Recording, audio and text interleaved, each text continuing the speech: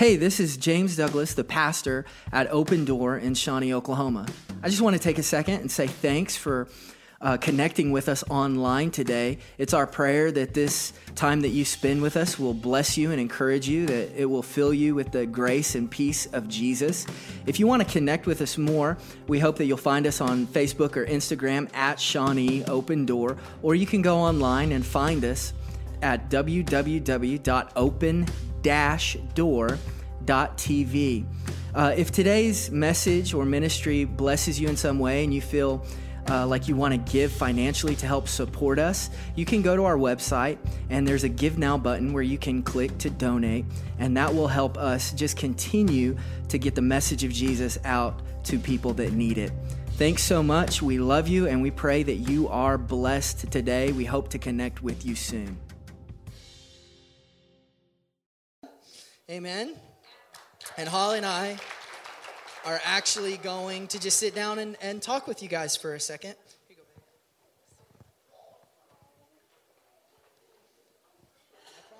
I promise I'm going to keep it short. We're going to keep it short. Well, I'm going to keep my part short. No, I'm joking. I'm always. If you have a Bible, would you grab it real quick? I want to go over the sentence on the back of your shirt, or the two sentences rather. Love God, love people. Our mission statement isn't world rattling. It's pretty simple, and we didn't come up with a mission statement to try to make us different from every other church in town. I actually think every church should probably have the same mission if we're doing what Jesus has called us to do, because he's made it really clear what he wants from us. And I want to read a couple passages to you, and then we're just going to visit about loving God and loving people, and then go eat some lunch together, and it's going to be awesome. So if you would look at Matthew chapter 28. Matthew chapter 28. And as you're turning there, I'm going to ask Holly to just pray over this quick word that we're going to share with you. Father, thank you so much for all that you've done already. Thank you for your presence that's been with us. I thank you for your people that are here today. Lord, I ask that you would continue to bless us. We thank you for what you've already blessed us with, God. Just continue it, Lord Jesus. We love you so much. We dedicate this time to you in Jesus' name. Amen. Amen. So Matthew 28 is where we're going to start. Matthew 28, in verse 18, it says this. Now, these are the last words that Jesus speaks before he ascends into heaven. How many of us know that usually when you get last words, they're pretty important, right? Yeah. So these are the last words that Jesus says as he's ascending into heaven. And here's what it says, verse 18. And Jesus came and said to them, all authority in heaven and on earth has been given to me. Go therefore and make disciples of all nations, baptizing them in the name of the Father, the Son, and the Holy Spirit, teaching them to observe all that I've commanded you. And behold, I am with you always to the end of the age. So the first phrase in our mission as a church is to make disciples, because that's what Jesus called us to do as he's ascending into heaven. He says, guys, this is what I want. I want you to make disciples. Now, let's be honest. Disciple is kind of like a little bit of a churchy word maybe, right? You're not hearing the word disciple outside of the church a whole lot. So what is a disciple? A disciple is somebody that is a student or an apprentice. I like that thought, that I am an apprentice of Jesus. That I am in the school of discipleship, and my master, my rabbi, is Jesus. And so I'm learning from Jesus. And that's always been my heart, and that will be always at the center of Holly and I's heart in leading this church, is follow us as we follow Jesus. And if you don't see us following Jesus, then don't follow us. Because we're headed toward the ditch if we're not following Jesus. Okay? And so Jesus said, make disciples, make people that are learning to obey all that I've commanded you. Now flip back and we'll look at where Jesus kind of boiled down all of his teaching. All of Jesus' teaching can be boiled down in Matthew chapter 22. We're going to look at verse 34. If we were to take and put all of Jesus' teaching in a nutshell, I think we can find it in these few verses. I'm glad that we don't have to do that, but if we're boiling it down to the essence of what does it mean, okay, I'm a disciple of Jesus, I'm a learner. I heard one guy say we're all in the school of love, and the best we can hope to do is graduate kindergarten in this life. Yeah. Like, as I'm in this journey with Jesus, like, the best I may get is to finish kindergarten. You know, so that kind of keeps me humble to think about it like that. But here's when they're asking Jesus about what's the greatest commandment, what are we supposed to be doing? Look at what it says in Matthew 22, verse 34. But when the Pharisees heard that he had silenced the Sadducees, they gathered together, and one of them, a lawyer, asked him a question to test him. Teacher, what is the greatest commandment in the law?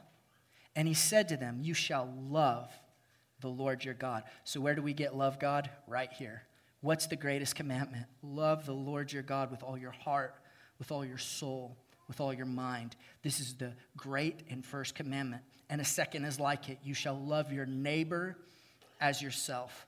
On these two commands depend all the law and the prophets.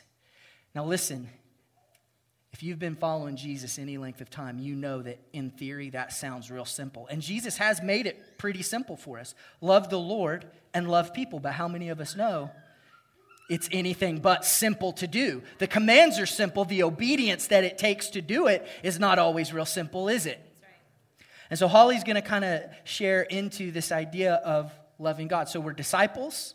We're learners of Jesus. And what he's commanded us to do first is to love God. So whenever I was thinking on this, I was just trying to think kind of, the Lord has been teaching me recently. I was telling James before we even decided to do this, he's been teaching me what it looks like to understand his love for us. And I feel like that as a church, we all need to grasp that in order for us to be able to love him the way that we need to. And so James had already read Matthew 22, verse 34 for us. So I'm going to just share a couple of things here for you guys, and try not to take forever. But I've got a couple of verses that I want to read to you guys, because I feel like that everything about God's love is summed up in these. And so the first one is 1 John 4:19, and it says, we love because he first loved us. And then John 3:16, for God so loved the world that he gave his only son, that whoever believes in him should not perish but have eternal life. In Romans 5:8, but God shows his love for us in that while we were still sinners, Christ died for us. In order for us to fully understand what it means to love God with everything, we have to understand how much he loves us. We have to get this. And I feel like that a lot of times in church, a lot of believers, they don't understand how much that God loves them. We get this weird, twisted idea that the Father is mad at us, that he's upset with us, that, you know, anytime that we make a mistake or we mess up, that, well, how could he even want to love him anymore? And that is something that I feel like the church in America has been preaching for the longest time and has made people think this way. But if you read these verses, you guys, how could you not understand how much he loves you? How could we not understand that? How could we not grasp his great love for us? That he sent Jesus here to rescue us. There's this song, and it's called Love Came Down. And the words say, love came down and rescued me. Love came down and set me free. I am yours. I'm forever yours. Man, you guys, the Lord loves you. He loves you so much. And I heard this quote this week. Actually, I heard two really good quotes this week. And I love quotes. If you guys know me, you know this about me. I'm always looking at quotes and saying quotes. And so the first one was talking about, how we're not an advertisement for Jesus, but we're to be the evidence of Jesus in the world. And that is what the church is called to do. And that is what we, James and I, that's our heart for you, for Open Door, because everyone that's in this place, that's partnered with us, that's who you are. You're the evidence of Jesus in the world. You're the evidence of Jesus in Shawnee. You're the evidence of Jesus in your families, in your workplace, wherever you are. You're the evidence of who he is, of his love.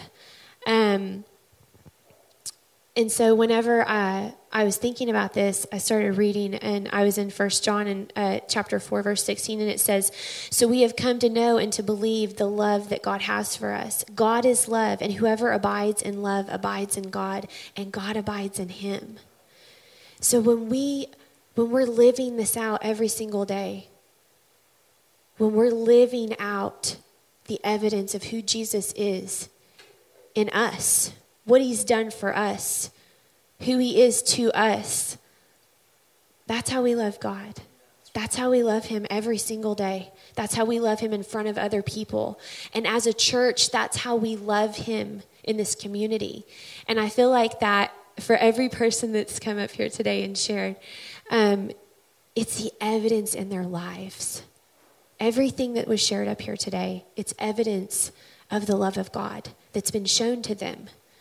And that is by a group of believers. That is by a group of us here in this room, living life every single day together, abiding in God and in his love every single day, and doing this alongside one another. And as we do this, we're loving God.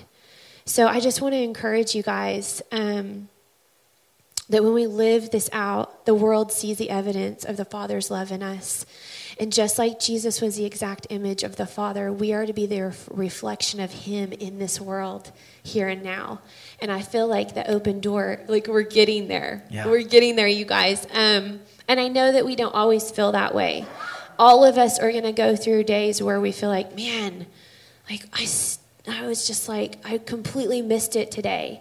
But what is so amazing about being a part of a church family like this is that we can come together every single week and encourage each other. Yes. Like what Caitlin was saying. Awesome. When we're a part of Sunday school, when we're a part of Wednesday night, when we're sharing our lives with each other, we're encouraging one another to know, I can keep going. I can keep doing this. The Lord still loves me. He still wants to use me, like Ty said.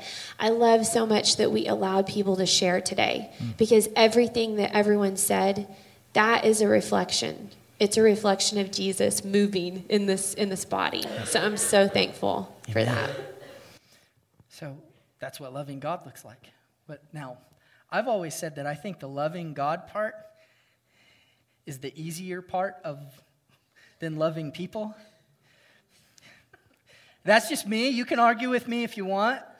But if you've lived with people long enough, you know God is perfect. People are not. Yeah. You know?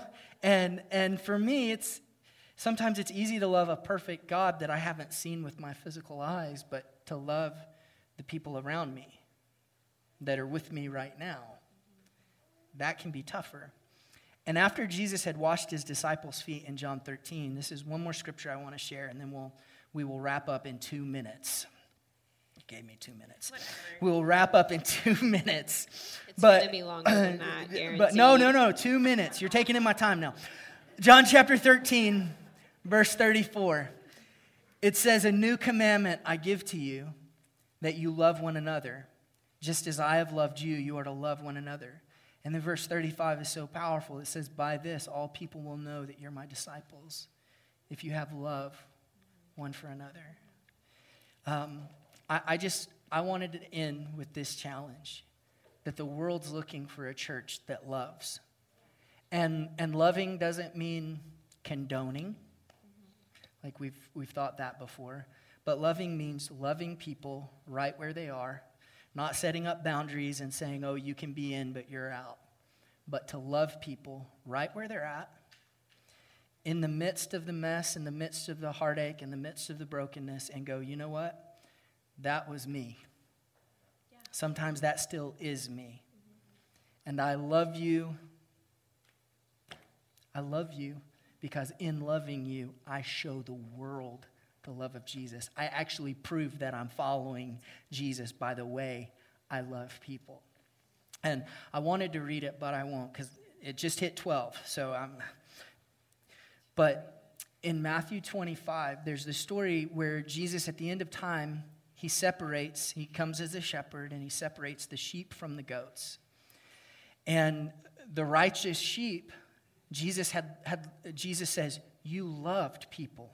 I was sick and you visited me. I was hungry, you fed me. I was naked, you clothed me. Jesus goes through this list of practical ways that we actually love people.